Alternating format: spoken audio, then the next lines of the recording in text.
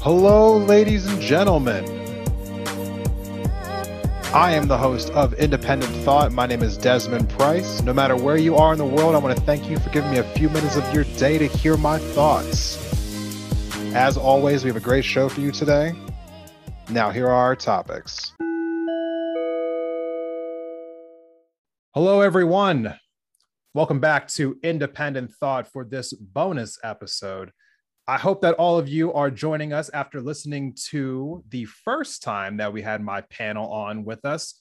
They were just speaking with me just a few minutes ago, but you probably heard that a few days ago, about vaccine mandates, about whether or not vaccines, why so many people distrust them here in America, and about our thoughts on PG&E. So if you did not hear those topics being discussed, please go back to the main episode from this week and check out that. This is a continuation of that particular episode. Welcoming back to the podcast again, fresh faces, new ideas. Frank Styles, the host of the 336 Pull-Up Podcast, Hardwood and Sock, and everyone's favorite villain, Hunter Coleman. Welcome back to the show, everyone. All right, so we are going to jump right into our first topic of this bonus episode, the eviction crisis and who is to blame. So I asked this question to some people that I've talked to, online, some people that I've talked to on other panels. I mean, is it tenants' fault for our current eviction, crisis? Is it the landlords for not working with tenants? Is it state governments? Is it federal governments? I want to pick everyone's brains here. The eviction crisis, was largely in the news for weeks leading up to the extension of the moratorium, which I think now will be ending on October 3rd. And when that date comes, who knows if they're going to extend it again, but we don't really know if they're going to. Either way, it just feels like they're putting a Band-Aid on a problem that they're not solving. So I want to just ask everyone's opinion about this. Why do they think that we are in this predicament, and who should be to blame for it? Hunter, I want to start with you. I don't think we started with you last time. Go ahead and start us off with this particular topic. Who is to blame for the eviction crisis? North Korea, right? No. So I think that the eviction crisis was almost inevitable with the way we handled everything, because it basically just comes back around to bite you at the end, the way they set it up. Like especially if you're talking, I guess it's not the foreclosure crisis because you're talking more about rentals. Is that right? Yeah. Or are you talking about both? Okay. So with rentals and stuff like that, because of inflation and everything, not only people are behind on rent, they still have to pay back the rent that they missed. It's not like it was all canceled and paid for. It was just pushed out. Basically, you can't evict anyone. So they've been trying to evict these people for some people probably a year, and they're excited. The owners of these places, even if they're not big companies that, especially people that aren't big companies, don't have a lot of money. They've just been losing out on people that can't pay rent, or some people in the worst case scenarios that know that they can't be kicked out for not paying the rent and have been using it on other things. But now these people are still in the same situation. Rent prices are going to go up because there's higher prices for everything. I mean, I was living in Utah. You couldn't get a studio. You can get a box on the side of the road for $100,000 there. It was crazy. But yeah, I mean, so now it all kind of just keeps building up. I think I would blame partially the Trump administration for the way they were handling it when they were still in office. I think that Joe Biden, I think they're even saying it was unconstitutional the way he handled it, or like they're trying to sue him for something relating to that. I forget the details of it all, but there's a lot of blame to put on the government. It was I don't know that there's a better way to have done it though. So that's the hard part, is I don't have a better solution or a way I wish things would have been done, because I think that people needed that safety and security at that time that was very uncertain for them. And now, how do you get out? How do you get out without having it eventually come back around? I would love to hear suggestions on that. All right, Fresh Faces, New Ideas. I want you to jump in next. Tell me, who do you think is to blame for the eviction crisis? How did we get here? Why is it so bad? Like, what exactly happened? Well, there's two thoughts to this.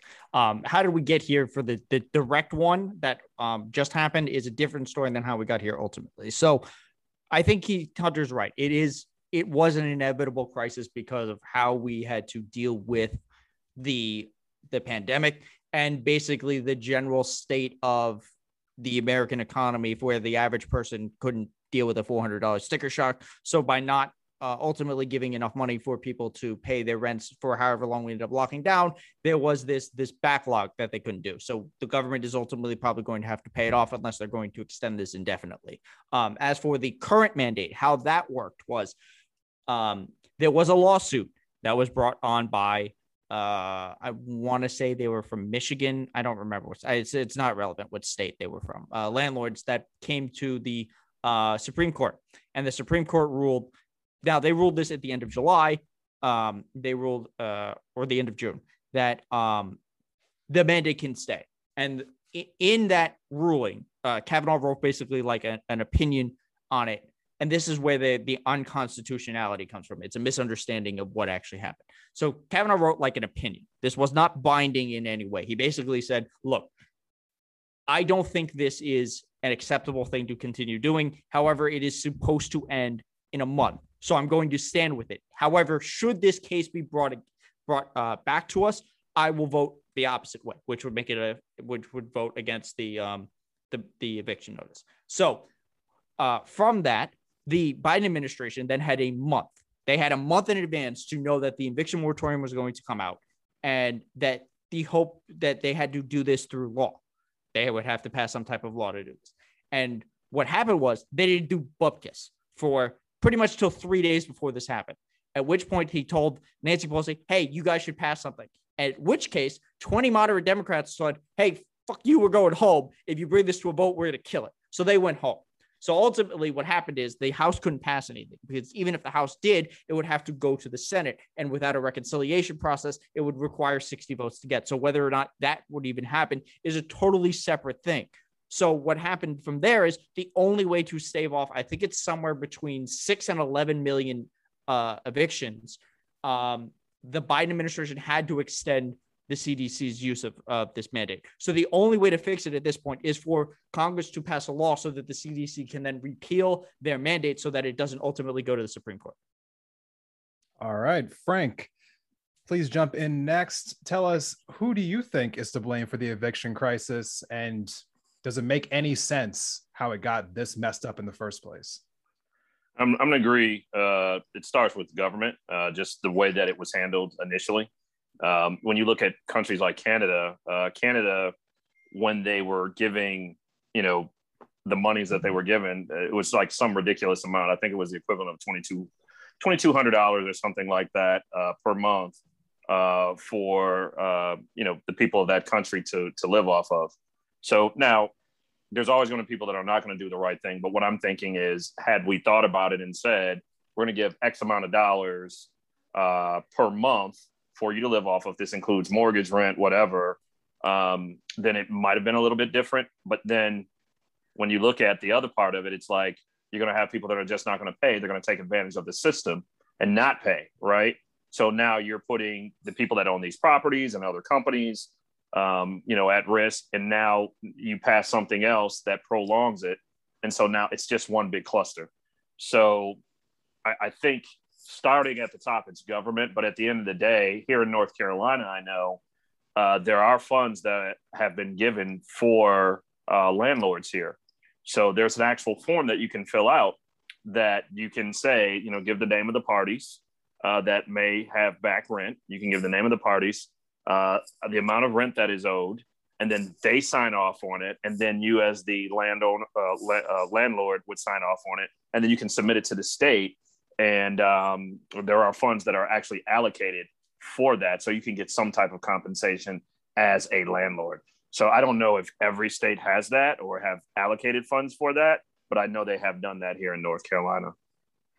Okay. And last but not least, Hardwood and Sock, I want you to jump in here. Tell us who you think is to blame for this eviction crisis. Well, ultimately the government, but it goes all the way back to the start, and Honor was on to something with, the Trump admin being partly responsible for this, right? And when you lock the economy down, right, lock the country down and shut everything down, people aren't making money, all right? Well, all right, so you do the unemployment insurance or whatever, right? But that's still not enough to necessarily pay your rent or mortgage, right? So when you lock the entire country down, like this is just naturally going to happen, right? And we still have millions of people that are out of work, whether some maybe by choice, some whatever. Either way, there's still millions of people without jobs, right? And if the government is going to come in and tell people, hey, you can't work, right? Meaning you can't pay your bills. Well, then, all right, now it's the government's responsibility to pay your bills. If they're telling you that you can't work, well, all right, fine, I won't work, but somebody's got to cover my bills, So, like, at the end of the day, it all falls on the government, right? And like the government program right now that is supposed to be helping landlords, right? Like, landlords are having a hell of a time getting this money, right? Whether, like, I believe New York hadn't even sent out a single dollar to landlords, right? And so these state and local governments aren't doing a good job getting this money out to the people that need it, right? Because, I don't, you'll have to fact check me on this, but I believe that most landlords in our country are small landlords, right? Like a person owns like a duplex or something and they rent out the other half, right? That's like the most of the landlords. So if they're unable to pay their mortgage on whatever unit they're renting, well, then guess what? They're going to lose their duplex. Then they're going to lose everything there too. So it's trickling up as well, right? So if the landlords don't get their money, then the other people are going to be out of a house too. Once the eviction moratorium is lifted, like the landlord's going to be out of a house, which opens it up for bigger, wealthier corporations to come in and buy it up, right? There's so many issues with this. And then for, Joe Biden and, Nancy Pelosi to wait till the last second to try and get some last ditch effort to extend this, right? They wait till the last weekend, like they didn't see it coming. It's just insane to me, right? And like the one that they put in place is being challenged based on the Third Amendment, right? Which, only Joe Biden could find a way to actually break the Third Amendment, right? No one's even ever heard of it, like it just makes no sense. Like I believe later this week, the Supreme Court's going to be ruling on the Third Amendment lawsuit. And that could spell disaster, so at the end of the day, it falls on the government because they caused the problem. Well, now they're responsible for it in my eyes. It's all government overreach, the whole thing. So that's kind of where I stand. So I want to say a couple points here before I open it up. I also believe it's the government. So I think we're in unanimous consent here, but I want to make a distinction here. First and foremost, state government should take a huge hit for what's happened across the country.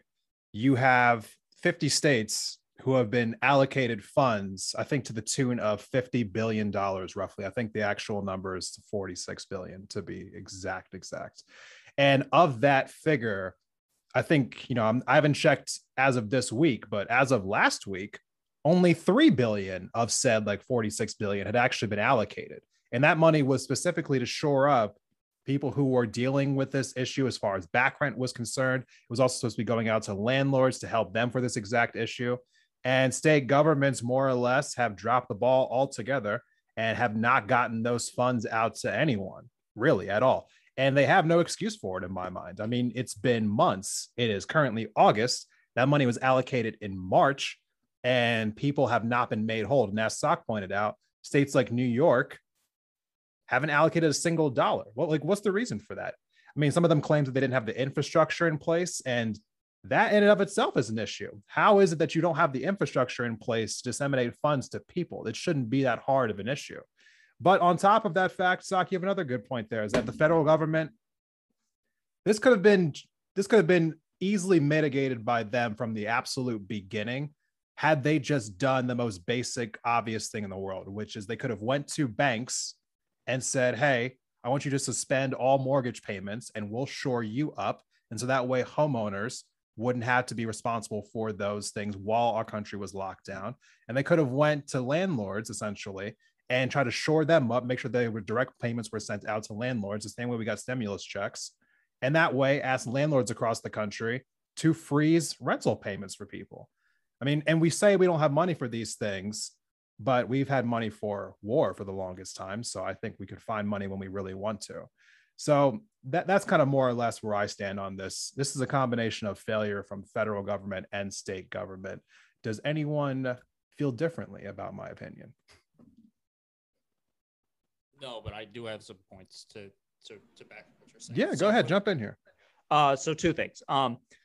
Part of the issue, I think, with the fact that the government hasn't given this out is because there's not enough push to let people know it's there. Like we've said, you have to kind of find these resources by yourself. So the fact that New York has given out none is a problem. Like, I don't understand how hard it would be. There's 17 different variations of New York commercials of we're New York tough, go get vaccinated. How hard could it be to make 2 or 3 say, hey, you want to stay in your house? Go to this website, get this fucking money.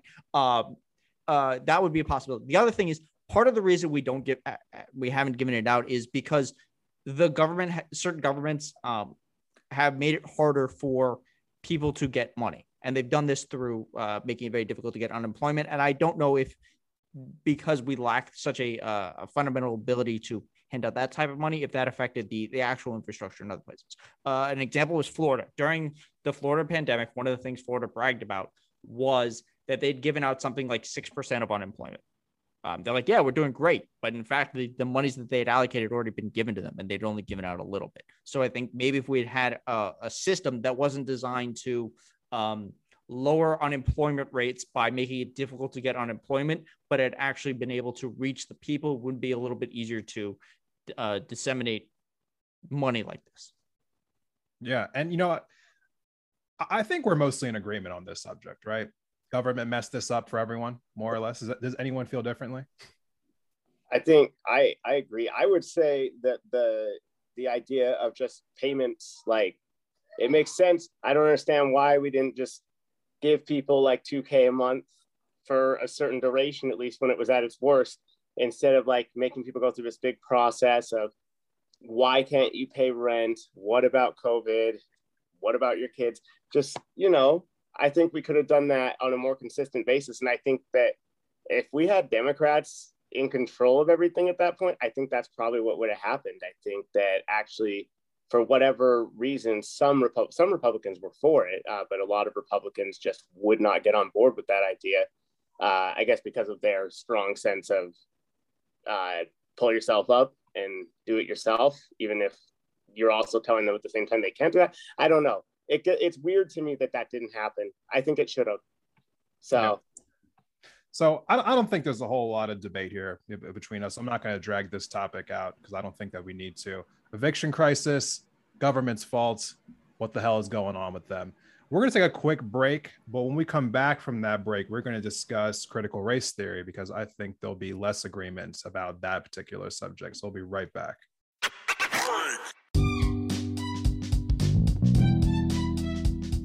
Hey, Indie Thought listeners.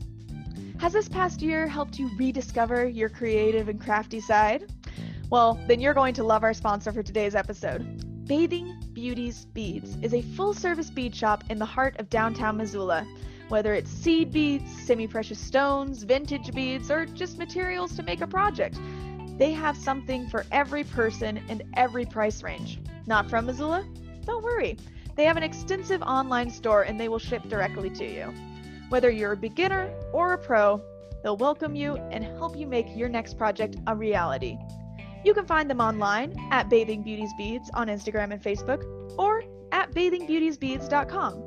And don't forget to use offer code INDEPENDENTTHOUGHT at checkout to save 15% on your order.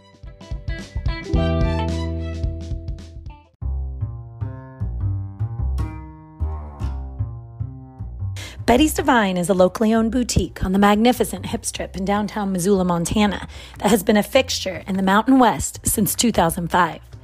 We have a fondness for vintage-inspired clothing, shoes, and accessories for humans, as well as the real deal found in our vintage department, Divine Trash. Betty's Divine presents a snapshot of Northwest styles with an emphasis on street, skate, surf, and rock and roll culture, as well as Americana classics. Alongside a radical selection of clothing, Betty's Divine offers a damn fine array of shoes, jewelry, records, and accessories to satisfy any taste, whatever your age or vibe. You can count on us to prioritize financial, social, and environmental responsibility without sacrificing the look.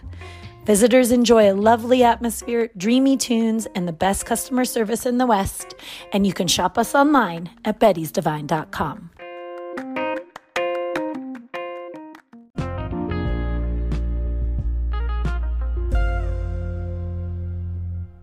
Welcome back from the break, everyone. We are diving into the second part of this bonus episode here, where we are going to be giving our thoughts on critical race theory, the subject that no one has been able to stop talking about in our country for the last couple of months here. I mean, besides coronavirus, this has been the number one topic of discussion for everyone. Everyone's already given their take. I've given my take. Everyone on YouTube's given their take. Mainstream media gave their takes, even though that's a bunch of nonsense. No one cares what they have to say. But now this panel is going to give their take. Critical race theory, or even though that's not actually what's being debated in schools right now, that's the whole thing. Check out my episode on critical race theory. So, but to talk about it for this particular panel, is this subject as big of a deal as we're all making it out to be? That's how I want to start this conversation. Does anyone want to volunteer to go first? Hey, I'll go. All right, Frank. Tell me, in your own thoughts, like, do you think that our national conversation around critical race theory is important? Is it overblown? Like, are people misconstruing it? Like, how do you see it? I think it's important, and I think that some people are misconstruing what people are saying. So, for example, if it's the country's history, right, then it's the country's history, right? So there are certain things that I remember learning in school a little bit about and not seeing anything else after that, right? You know, so until I got to college, I really found out other things. So I'm like, wow, you know what I mean? Like, why wasn't I taught this earlier? And I think people are thinking that, hey, if you teach this, what you're hearing out there is, hey, you're teaching kids to hate America. No, we're teaching kids the history of America, right? Because you always hear about, hey, the founding fathers, this is what happened, when we left Britain, and all that good stuff. But you don't hear the other factors. When you think about the history as it has been taught in school, and I've had this discussion on my show as well, you don't hear too much that's bad about it. When I had my interview with Jane Elliott years ago, she said that we are taught to be good American citizens. That is the history that we are taught. We are not taught about the things that really, really happened in American history. I don't know if they feel that maybe they think that kids can't handle it at that age, and that's why you don't really see it until you get into your college years. But if it's history, there are ways that you can put the things that have happened, whether they're good or bad, in history books so that kids can learn and understand and still have a better understanding of this history, the history of this country, and how it was truly built. Okay. I want to bring in Hardwood and Sock next. What are your thoughts on this conversation? Critical race theory. Have we been talking about it too much? Do you think there's some confusion out there? Why do you think that this has become such a polarizing topic? Well, that's because, both the left and the right are coming at two fundamental different definitions of what CRT actually is. CRT originally is like, in the layman's terms of the academic definition, right, is we're analyzing, things that are like policy or different things in society through a vision, through a racial lens, right?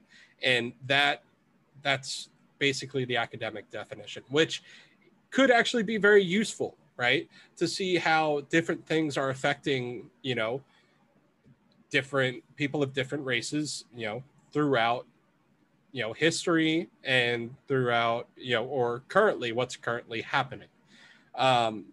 Now, the right definition that they are going off of, right, is, you know, you're teaching that, you know, because you are a specific race, this is going to happen to you, you know, and that is not okay, in my opinion, you know, because I don't think that we necessarily have a racist policy on the books, but it's good to use it like in historical context of like how, you know, different policies have affected, you know, people of different races throughout the years. But, you know, as far as currently, I don't think that it is a good primary lens to view things through. As, you know, like the first thing we look at is how are these policies affecting people based on race, instead of, you know, personally, I would rather talk about people's socioeconomic statuses, you know, and analyze, you know, how different policies are affecting people, you know, based on their socioeconomic statuses first, and then maybe look at race down the line. But if we're talking about how it affects, you know, racial, you know, how it affects race, you know, people of different races first, right? It's very easy, you know, for us to take everything in life and think of it on the basis of race versus, you know, other aspects of it first, you know, and I don't think that we're at a time where we need to focus on race first. All right, Hunter, I want you to jump in next. What are your thoughts on critical race theory? Has this been a topic that you think is being talked about too much? Is it not being talked about enough? Do you think that there is confusion that is naturally occurring, or are people going out of their way to make this a more confusing subject? So I actually want to ask a few questions to make sure that I understand what we're really talking about, because it does get so. What do you mean by critical race theory in the context of this conversation? Is it teaching in school about the tragedies that have happened? Or is it more talking about like what we should do now based on what's happened? What are you meaning exactly? Right. So I'll set the screen. I'll set the scene a little bit. So right now there is a push, I think, around our country to change how we talk about our history and the implications it's had, you know, in our society, as far as what happened and how it lends itself to systemic racism, how treatment of minorities has perpetuated through different sectors of our society, whether that's through housing or other economic factors. And so schools are now trying to incorporate that more into the curriculum and talking about how these events in history have led to these events which still affect us today. Now, that's not quite what critical race theory is, but that's essentially what we've all been calling what's happening in schools around the country right now. Some people are very much against it because they think that it says that we're trying to teach that all white people are bad because they have white skin, and other people are saying, no, we're just trying to teach our history. And so there's a lot of outrage. So, but for the purposes of what we're talking about, we're talking more about speaking about the history, like redlining and all of those kinds of things that happened and the impact that they have on society today. Right. I think we're trying to talk about the curriculum that's being, you know, enforced in schools. So if I'm having my kid at school, what age should they start learning about these topics? Like, are we talking like 3rd grade, 6th grade, high school? When are they introduced to this idea? That's a great question. So, okay, I guess I can kind of go from there. So I don't want my child at a young age to focus on anything other than math, science, history, which is fine. You can talk about the things that happened in history, but I would prefer not to talk about their implications on our current lives because they're too young to really grasp it. And I don't want them to focus on skin color at all at a young age. I don't want them to think about it. Just like I don't want them to be like, does Christopher have blue eyes or brown eyes at school, honey? You know, I don't need them to think about it at age 9. In high school, they're obviously going to have figured out that maybe there were differences and like seen in movies and stuff. Especially, I was watching Hot Chick last night with my wife, and you could not make that movie today. There's a whole thing where like Ling Ling is like a girl, and they've named her it's like a racist name to begin with, and then her mom is like trying to incorporate into Black culture because her daughter's. I mean, it's pretty brutal. Although, I mean, at the time it was considered funny.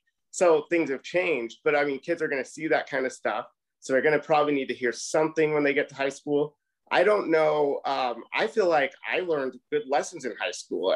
Martin Luther King was a big deal, and treat others as you like to be treated, and judge man by the content of his character, not the color of his skin. I thought that was a good lesson that I felt a lot of people learned where I went to school. And I've never really seen race as a big factor in how I treat a person. I definitely think like clothing choices and culture around certain things affects the way people see people. And so whether someone chooses to wear baggy pants and wife beaters or a suit impacts how I see someone, I'm sure. And maybe that's good or bad, I don't know.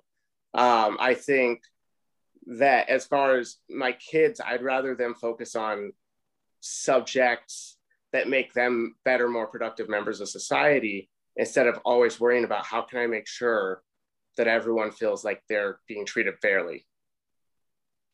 Okay, fresh faces, new ideas. You are the last person on this topic. What are your thoughts on critical race theory?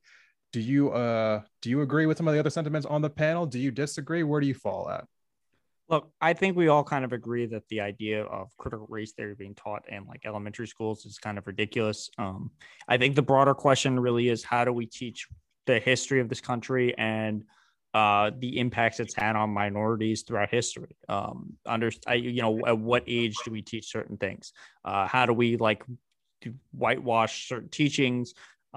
Things like celebrating Columbus, things like the truth about like Martin Luther King being a democratic socialist, things like the Tulsa massacres, things like Rosewood, things are or not Rose, Stonewall, the LGBT rights and stuff. How do we teach these things are more important? The brand of critical race theory itself it's literally been used as a boogeyman. The guy who started this, Christopher Rufo, literally said, we're going to put all of this stuff under this umbrella and make it a big scary thing.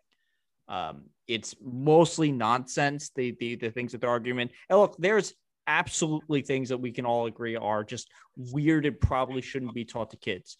The occasional teacher in Ohio where they find them that they're like separating them based on race or something, where they're teaching spirit murder or whatever, these like weird trying to be like attempting to be good, but they're like not effective teachings. We can all agree those are a problem. But as it stands, it's not critical race theory. I think a lot of this design is not just to whitewash history, but it's also a conservative push against the public education system. And that's a different topic, but I think ultimately it comes down to, are we going to teach them the actual history, and when should we be teaching them, I think is really the question. All right. So before we open up the panel here, I kind of want to just give my thoughts on this. This subject has just flat out just pissed me off the last few months in ways that I can't even, I don't know if I can give a measured response to it, truthfully. Because I think when I was listening to I was listening to a mom right outside where I grew up at, like right outside of Philly. And she was talking about the reasons why she didn't want her kid learning about this in schools. And she was giving a public testimony to the school board. And she said, millions of people died in the Civil War so that Black people could be free.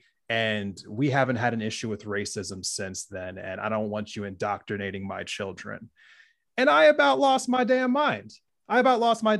Because that in and of itself is enough proof that we aren't teaching what we need to be teaching in school. Just that one statement, because it's like, you don't know about what Jim Crow laws were. You must think that lynchings just stopped after the Civil War ended. You must not understand about the fact that, what was it?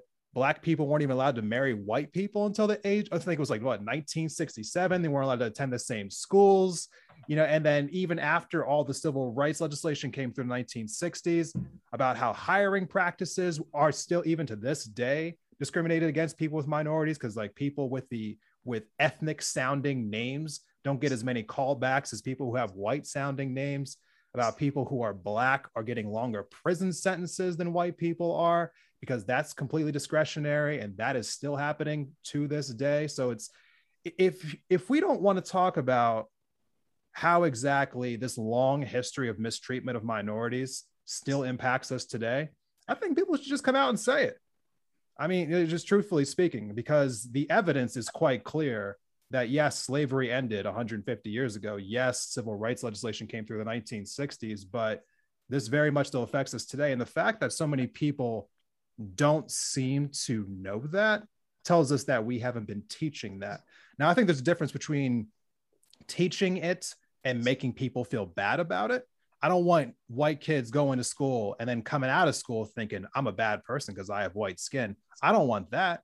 I don't want anything about that. But at the same time, I think there's a huge gray area in between demonizing people for having white skin and telling the truth about what happened to people who didn't have white skin. There's a middle ground in there, and I think we should find it. And I don't think we're going to find it if people are creating this hysteria about like, oh, they're trying to indoctrinate our children. That line is a bunch of bullshit to me. I just want to put that out there a little bit. But if anyone has some disagreements about what I just said, I will gladly open up the panel now so that we can have a little bit of cross talk. Does anyone feel differently? Or maybe kind of want to just add some context to what I just said? I would say this. I don't think that they're worried about anyone being indoctrinated to feel bad about their color of their skin. I think they're worried about the questions that will be posed to them by their kids. You have a different generation now, right? So you have a different generation of kids. And what happens is when they looked at things that were happening last year during the summer, more and more kids, even on social media, you know, they were putting videos out there questioning their parents about certain things. And their parents were actually being captured saying things that were ignorant, saying things that were stereotypical. And so that's what you run into, right? So maybe this whole stupid thing of racism would end if we started teaching about, hey, this is our past, right? This is our past. This is our past, and this is how it led up to where we are now, right? Doesn't mean that you're a bad person, but we want you to understand, don't treat people this way. The things that you hear and say, you need to know a person by the content of their character and who they are as a person. And, you know, Hunter said earlier, you know, we're always taught about Martin Luther King, but there are so many other people in history that we're not taught about or that people don't know about that have done great things. So, you know, it's just one of those situations where I think that's what they're scared of. And I call bullshit with you, Desmond. I saw that interview that you were referring to, or that clip where the lady in Philly was saying that. And I'm like, what planet is she living on? Well, a lot of those people truly believe that because they have never interacted with anyone of color. And when you don't interact with a person of color, then how are you going to understand that person, right? How are you going to understand what their culture is? How are you going to understand why they act this way, you know, in their circumstances? So what better way to combat that than to teach it at the right age? And that's my opinion on it. So yeah, let me just kind of like move the conversation, you know, this way. If we can agree that it should be taught, what is the acceptable age? Like, should this be maybe, because like as of right now, there are certain courses that are mandatory in college, and we are currently trying to push college, at least I think the next 2 years. I think community college is being attempted to be made tuition free by this new reconciliation bill. Should these courses be taught in college? Should they be taught in high school? Should they be taught in middle school, elementary school? Like, when is the appropriate age to be learning about the atrocities of America?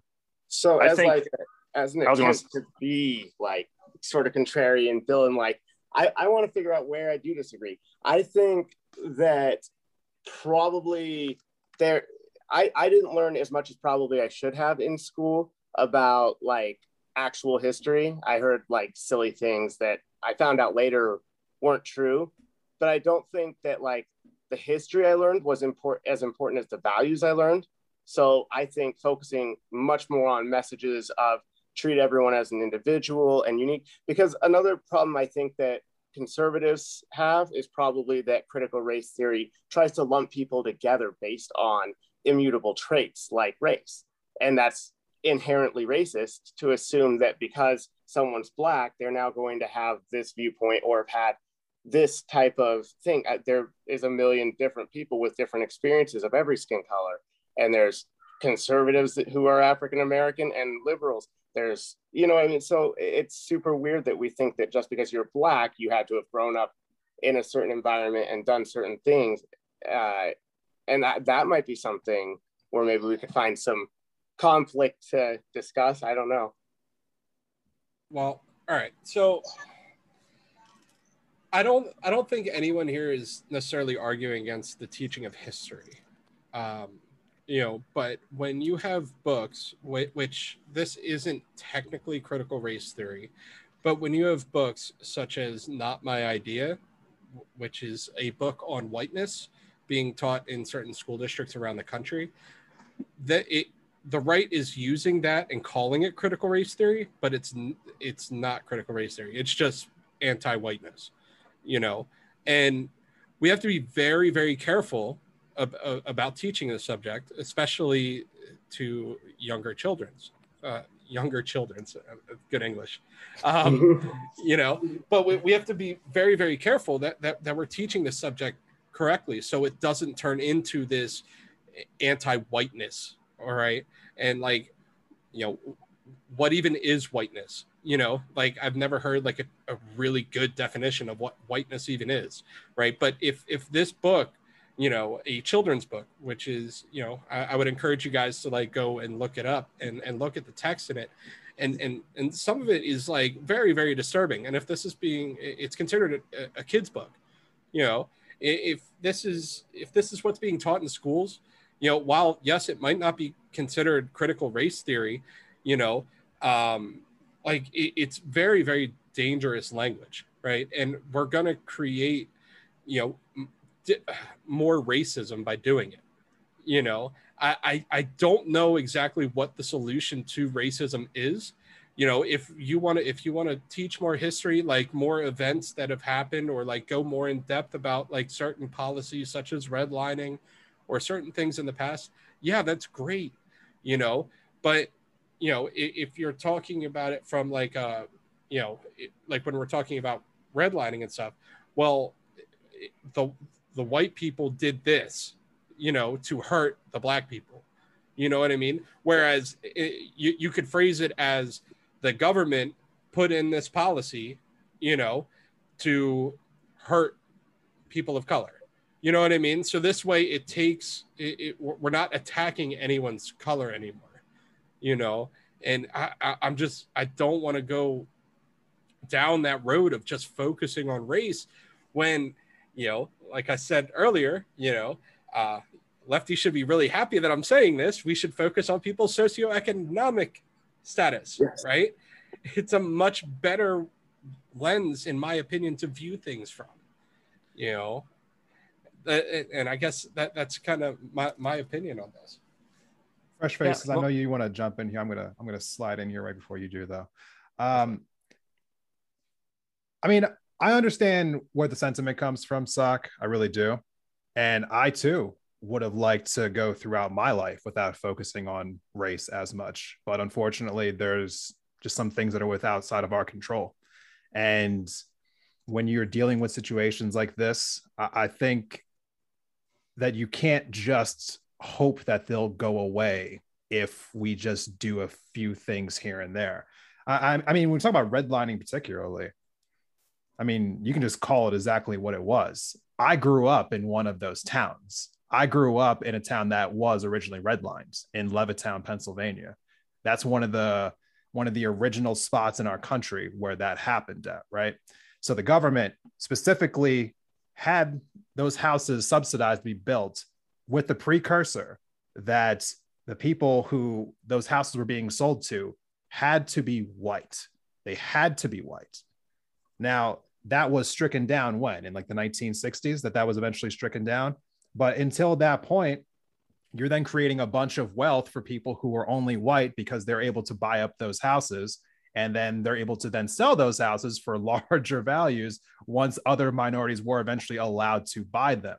And so, yeah, it would be nice if we could, just not focus on race. But I think we're far away from that time in our civilization, because until then we have to focus on what took place the last several hundred years that got us to where we are right now.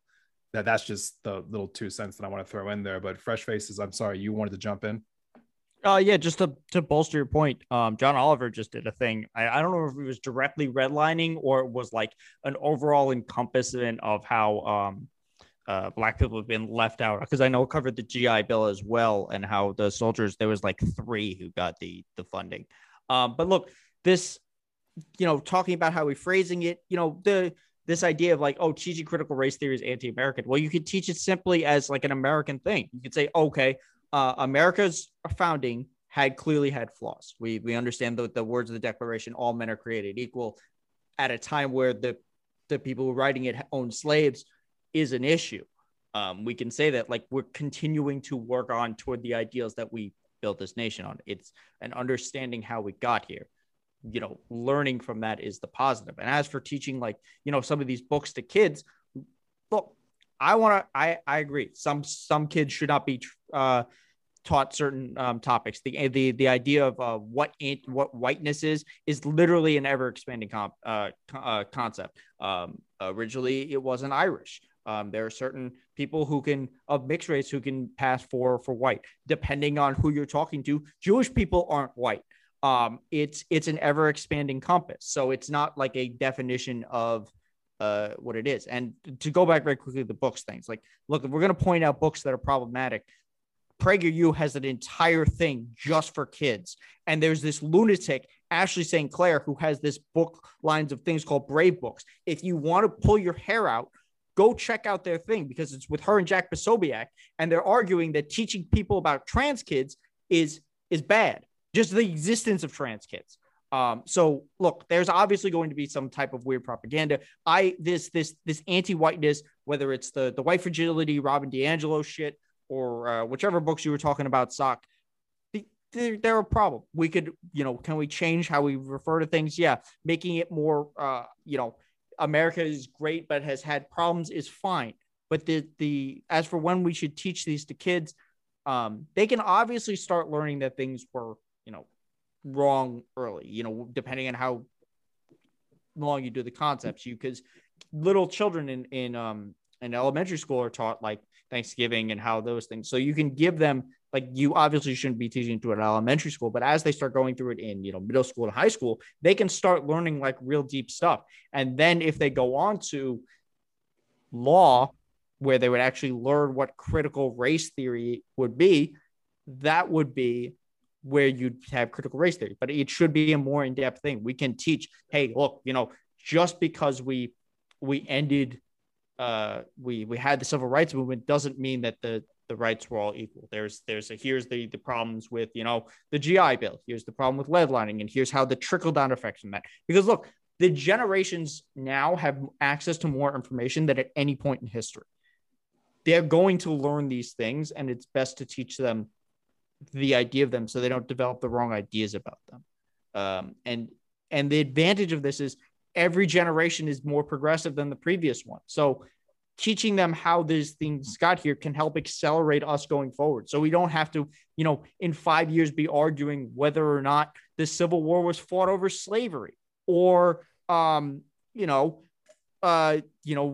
maybe we should stop having pictures of MLK in black and white. We should put them in color. It would have a difference to have people understand when things like that happen, because there's pictures of him in color. The man is only like 2 generations removed, if that. Like, these aren't like abstract long ago items. They happen. And then we can call out the hypocrisy of people who are quoting things when, they wouldn't be on the right side of history. Right. So I think unless we have Does anyone want to jump in for a rebuttal? Because if not, I think we could move on to our final topic of the day. But does anyone have something else they want to add to this conversation before we move on? I think that was really well said. I'll add that. All right. A little civility at the end. Always appreciated. Let's finish off this conversation with Afghanistan. There have been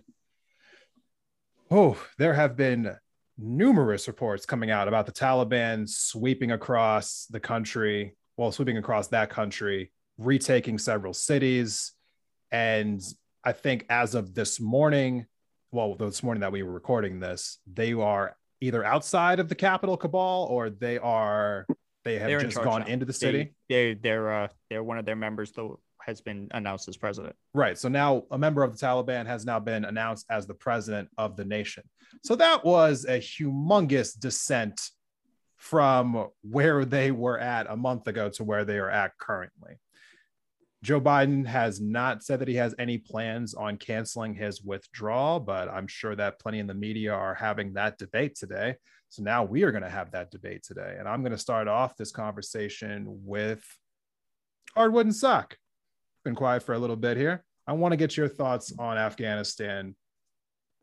What exactly should we think of what's happening over there? Should we continue withdrawing? What are your thoughts? I mean, it's a very sad reality of like what's actually happening over there. Nobody wants to see the Taliban take over the country. But having said that, it's time. It was time for us to get out of there. And this was always going to be a possibility, but we can't stay there forever. We're not creating, another territory on the other side of the country. We were there 20 years. We tried to build their government up. We tried to train their military, dumping, I believe, like $2.2 trillion is what we spent on the war in Afghanistan. We spent $2.2 trillion over there. And, Joe Biden made a speech 36 days ago and the capital has fallen. I think, since the Taliban really started their offensive, it took a little over 72 hours. We spent 20 years there and $2.2 trillion. For me personally, I would have loved to see that 2.2 trillion be spent here. That would have been great. That would have been fantastic. And but this isn't to minimize like the human rights abuses that are going to happen there. But we can't act like the government that we had put in place didn't have their own issues, right? Like there have been reports of, children stuff. And I don't want to get too into that. Yeah, we don't by the people that we supported, but like the people coming in are going to do the same stuff. It's just so messed up. Like, who do we back? But we can't always be the world police. It's sad. It's terrible, but we spent a lot of money there trying to fix it.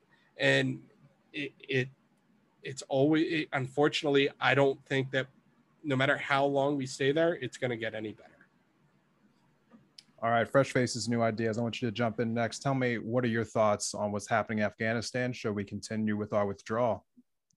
Well, yeah, we should. Look, so I'm going to dive more depth into this tomorrow after we're recording this, because this will probably come out after I've covered this. Look, there's a lot going on.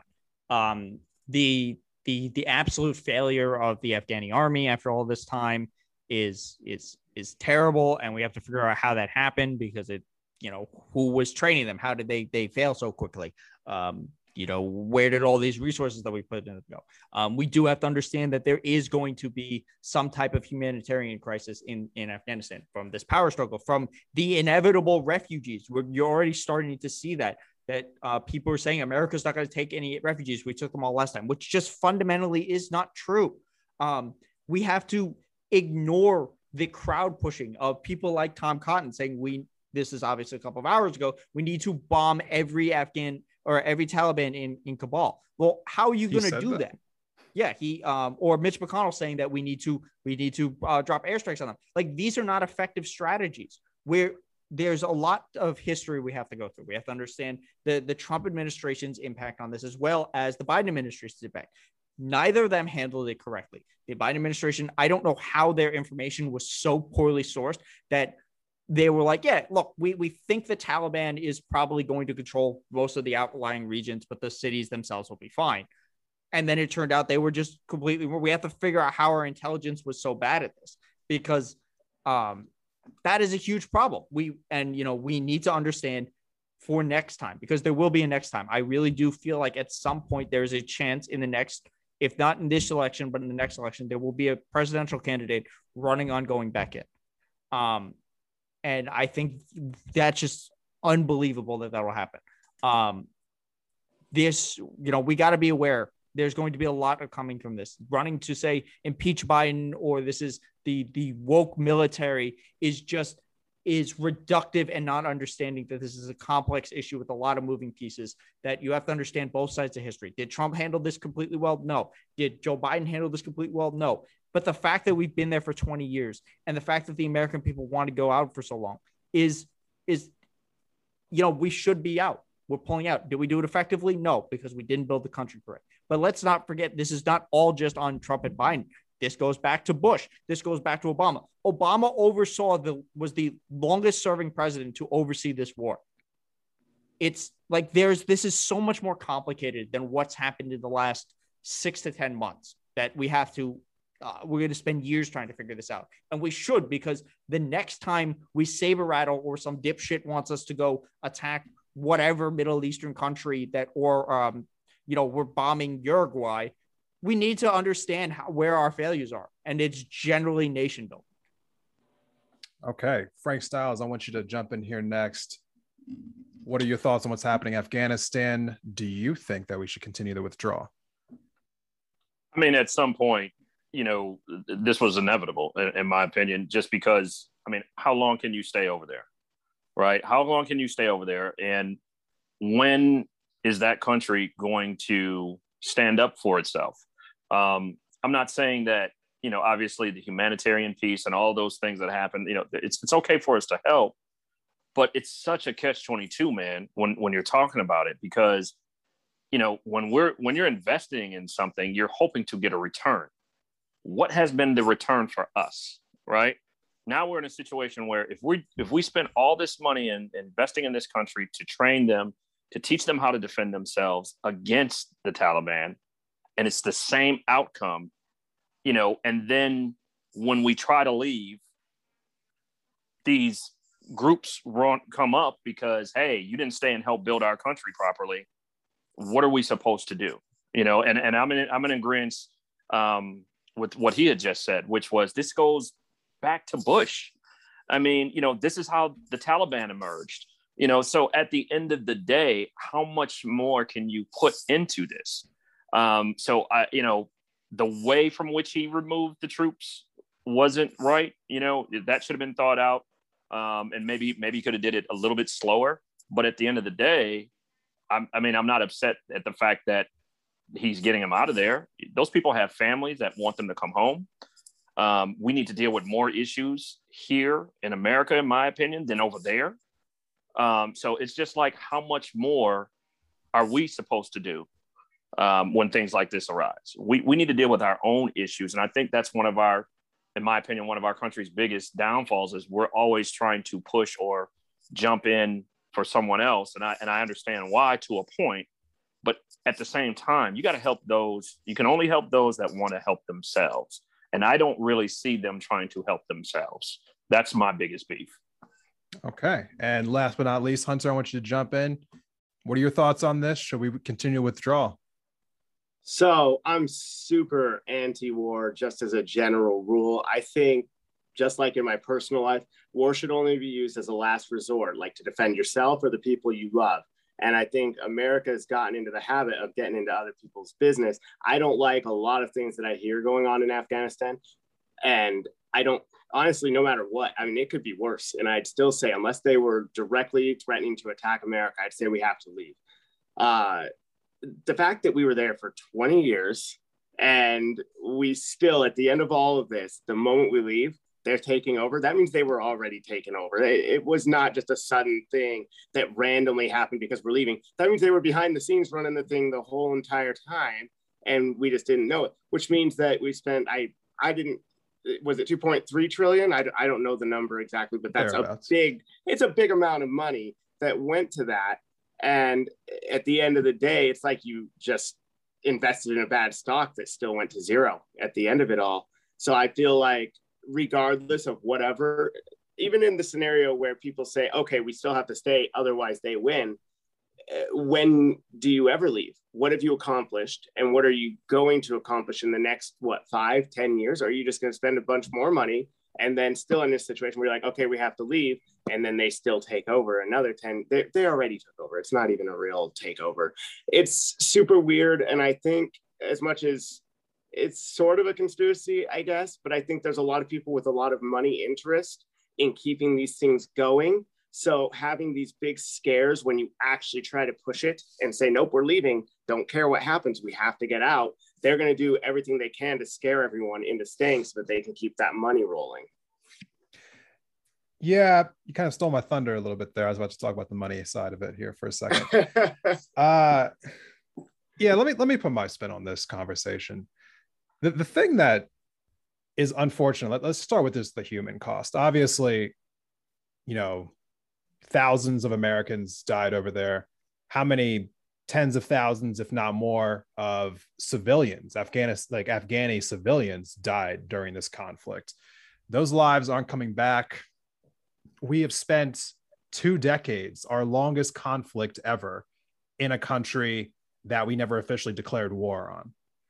And throughout all of that, through $2.2 trillion worth of that, through thousands of people dying, a group of what we've always deemed as insurgents were basically able to hide out in caves until we left, and then essentially retook over in a matter of a few days after they decided they really wanted to. If that isn't the biggest example of complete inadequacy that I've ever heard of in my life, then I don't know what is. But the question really becomes did we actually accomplish what we set out there to accomplish? I mean, I think we would all say that the answer is no, but maybe other people would say yes, because I think what was actually accomplished was a lot of people who have defense contracts got very well paid. And I was listening to Bill Maher talk about this just this past weekend, which he's got some takes on his show that kind of gross me out, but occasionally there's some gems dropped there. Anyway, point is, he mentioned just this past weekend that it's worth noting that 7 of the 10 richest counties in America are all right outside of Washington, D.C. I don't think that's a coincidence. I don't think that's a conspiracy. I don't think it's really that strange that defense contractors got very well paid over the last 2 decades about this conflict. And it really makes sense about why you see certain people, especially like Mitch McConnell, who are now pushing for airstrikes because, correct me if I'm wrong, but I think Mitch McConnell was the person who received the most corporate PAC money last year. People like him. So it wouldn't surprise me whatsoever that someone like him is calling for airstrikes. But the question I have for Mitch McConnell is the question that he always poses, which is, how are we going to pay for it, Mitch? I thought we cared about the deficit and the debt and all of those things, but apparently when it comes to war, we never have, which is a damn farce as far as I'm concerned. For the people who still think that we should be involved in conflicts like this, I don't understand how they can say that with a straight face while also asking how we're going to pay for everything else that we're trying to pay for in our country, when that money would always be better served here in America than would be in another country where we were never going to accomplish anything. I mean, seriously, we have not accomplished a damn thing over in Afghanistan, and that is evident by what just happened there in the last week. So I don't know how anyone with a straight face could say that we should stay there after what we've seen. Well, I want to push back just on one thing that you said. It's not true that we didn't accomplish anything. So the mission for going in was to scatter Al-Qaeda and to get bin Laden. We did both of those things. The problem was we just kind of stayed there. We didn't leave after that. Right. That's where the issue is. So to be fair, we did accomplish the mission then, but we didn't set any parameters for leaving after that. So it's not 10 years ago, though. Exactly. We basically, once we caught Osama, we should have pulled out. We basically scattered the Taliban in the first 18 months. or Al Qaeda in the first 18 months. That was the impetus for it. After that, it was basically just to help, these military contractors. And now there's, the problem is, and I think, Sock, this was something you guys were talking about on the other panel, is some of the stuff that goes on there is going to come home because some of these military contractors are going to, train police, and they're going to, some of the guys who leave the forces or some of these mercenary groups are going to end up as police officers. And that, some of that stuff is going to trickle back down to home. Yeah, see, personally, like, that's not like a huge concern for me, I'm more worried about like what is currently happening there, and like what we did, what our responsibility is there, and I don't know if we have one. Afghanistan's been a mess for a very, very long time before we even stepped foot there. If anything, we did a lot for them.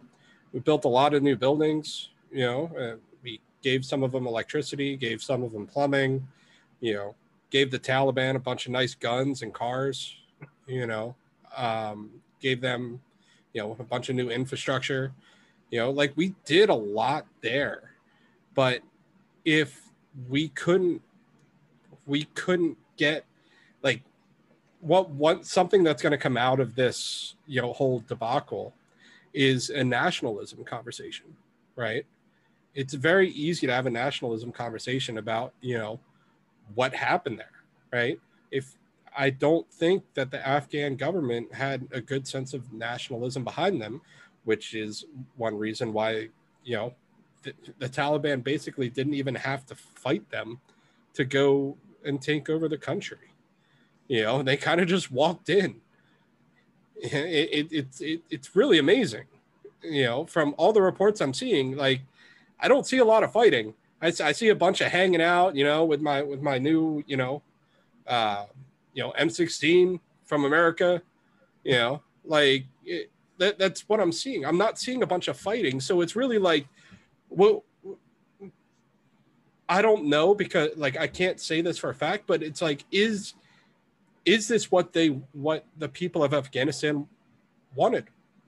I'm sure there's some people that didn't, but that they didn't put up a fight for the values that we kind of forced upon them, Imagine like that. So it's like, well, they didn't want what we gave them. Okay, maybe I can't say this for a fact, but like, I'm sure there's some people that loved what we did there, but I'm sure there's some people that hated what we did there. So it's a sad reality for the people that loved what we did, but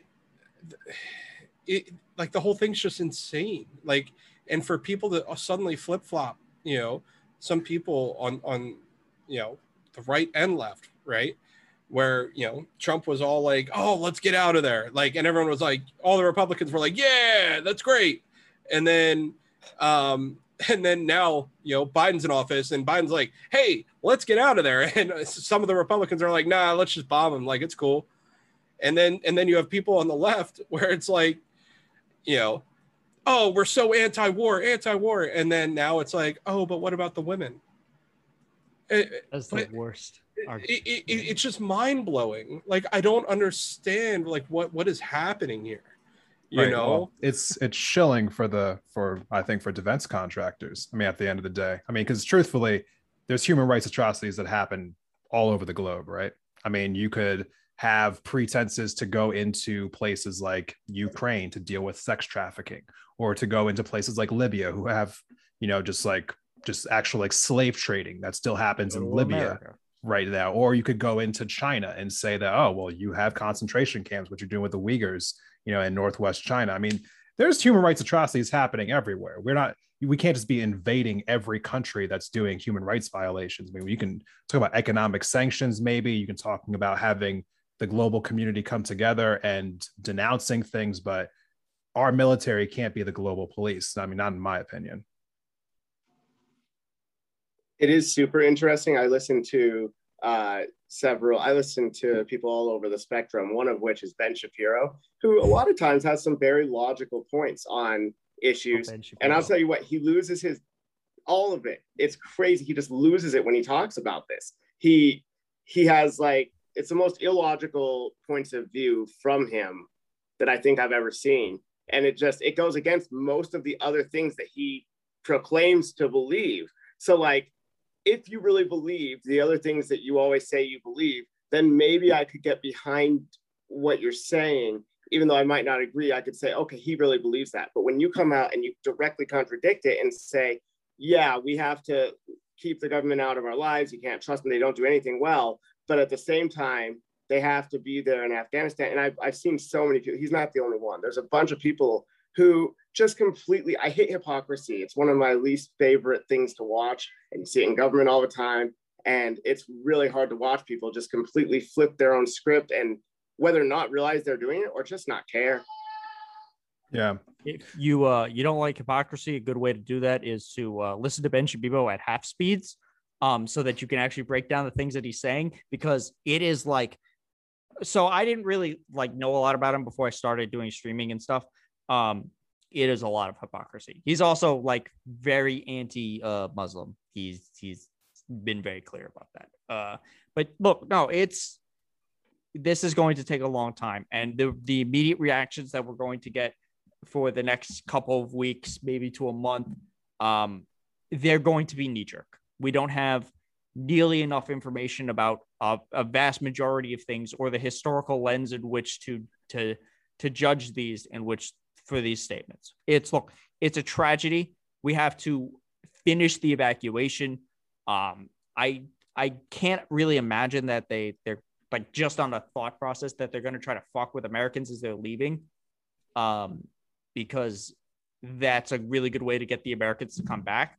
I think most of the Americans who get out will probably fine. I think the real issue is we got to get the interpreters or anyone else who helped us. They have to get out,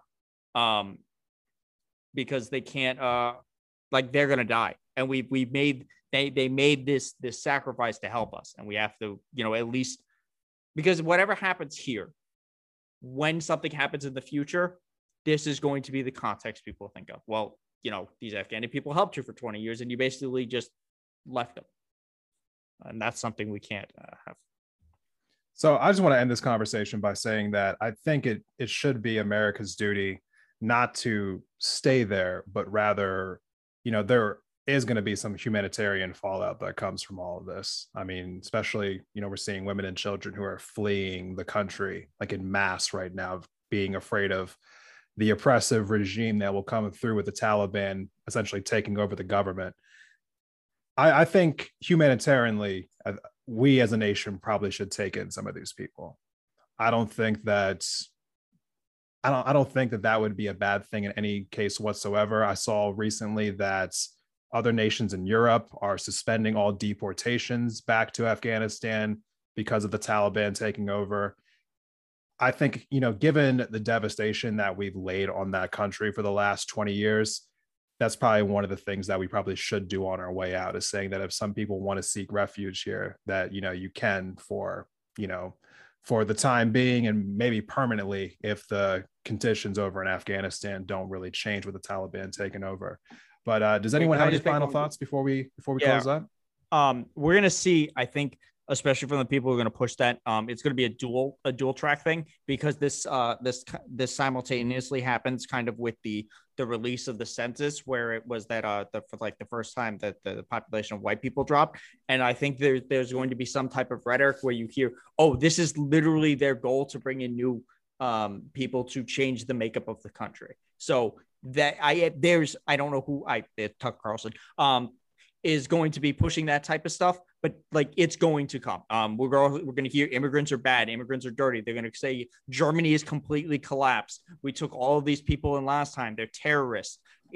We have to be ready for this. We have to understand the logical response to this, because this is the same thing that happened the last time there was a crisis like this. And it's, there's going to be a lot of misinformation. There's going to be a lot of racism and fear mongering and anger that's going to come out. Well, I think Tucker Carlson conspiracy theories could fall into their own episodes. We might have to save that conversation for another time, everyone. But, with all that being said, we're going to close up here for this episode. I want to thank each and one of my panelists for sticking with me through what is a lot longer of a panel than I told them to expect. So I do appreciate y'all chilling for this long with me. So closing out one more time, I want to have everyone kind of like plug, like their platforms, as we're heading out here. I want to start with Frank. Tell everyone where they can find you in the 336 Pull-Up Podcast. Yeah, you can find the 336 Pull-Up Podcast on all digital streaming platforms, as well as our YouTube channel, as well as the I Say Podcast Network, and on Instagram and Facebook. All right. Thank you so much, Frank. Hunter, I want you to go next. You have something to plug for the first time ever. Well, second time technically, because, 2-part episode. But tell us where they can find you at. Well, in case they weren't here for the first episode, you can find me in Great Falls, Montana, in the home, around the community, doing my thing. You can also find me on YouTube. So you can just look up my name, should come up. You can find me, more importantly, I am starting some comedy. It's not just comedy. We're doing some like funny songs, sort of a Tenacious D kind of thing, but smaller scale. And it should be a lot of fun. If you're in the area and you are in town, just look it up. You might find some shows and come see me. And I'd be happy to talk about anything while you're there. All right. For the Montana people, you can go and find Hunter in the real world. All right. Next, we have Hardwood and Sock. Where can everyone find you on the interweb? Yeah, you can find me on twitch.tv/Hardwood and Sock, all one word. I mainly do center-right political content, kind of talking with different individuals who don't agree with me. Just like a normal conversation, no heavy debates. I appreciate you having me here, and I'm sure I'll have you on my stream again soon. And, it was a pleasure talking to everyone else here, fresh faces, I'll see you all the time. Hunter, it was nice meeting you. And the 336 Pull-Up Podcast, I forget your name, man. What was it again? It's okay. It's Frank. Frank, yes. It was great meeting you, man. You too, man. So it was a pleasure meeting everybody. And if anyone wants to come check it out, I think me and Fresh Faces are going to have a little. No, not tonight. We're not. Oh, okay. He's back and he's scared. All right. No, I got to eat, man. No, but you'll see some content between us shortly about some of the topics that we discussed tonight. And thanks for having me again, guys. All right. And Fresh Faces New Ideas. Where can we all find you at? I am Fresh Faces New Ideas. You can find me on Twitch at Fresh Faces New Ideas, twitch.tv/Fresh Faces New Ideas at 1 p.m. EST during this next week, except maybe Friday. I think I'm going to try to do it later. I want to see if I get some more people. Anyway, I stream during the week. On the weekends, I usually have conversations with people. Half the time they tell me to bomb another country and I tell them they're an idiot. Anyway, I will talk to pretty much anyone about anything. You can also find me on YouTube at Fresh Faces New Ideas. That's mostly a lot of the older content that I did when I was mainly on YouTube. You can find me on Twitter at Faces Ideas. I have my Facebook, or not my Facebook, my Twitch, my YouTube, my Discord, my Instagram, all of those. Don't bother with Instagram. I don't use it. But other than that, Sock, we will talk another time. I need to make dinner and I'm hungry. So we'll figure something out for another time. But thank you for having me. I will talk to anyone on this panel at any time. I had a good time here. All right. Well, I appreciate everyone coming on for this episode. Well, this 2-part episode, more or less. I appreciate all y'all coming on. Hoping to have y'all back on for a panel in the future.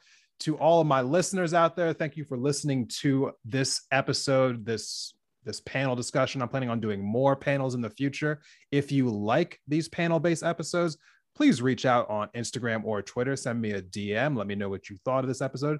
Tell me what you thought about the panelists. I won't even mention it to them. It'll just be our little secret. Tell me what you think about these guys. So for everyone out there, thank you for listening to this episode of Independent Thought. I will see you in the next one. Make sure you are subscribed and make sure you also go down into the episode description and check out the links for each one of my guests here and go check them out on their platforms. Thank you so much. See you next time.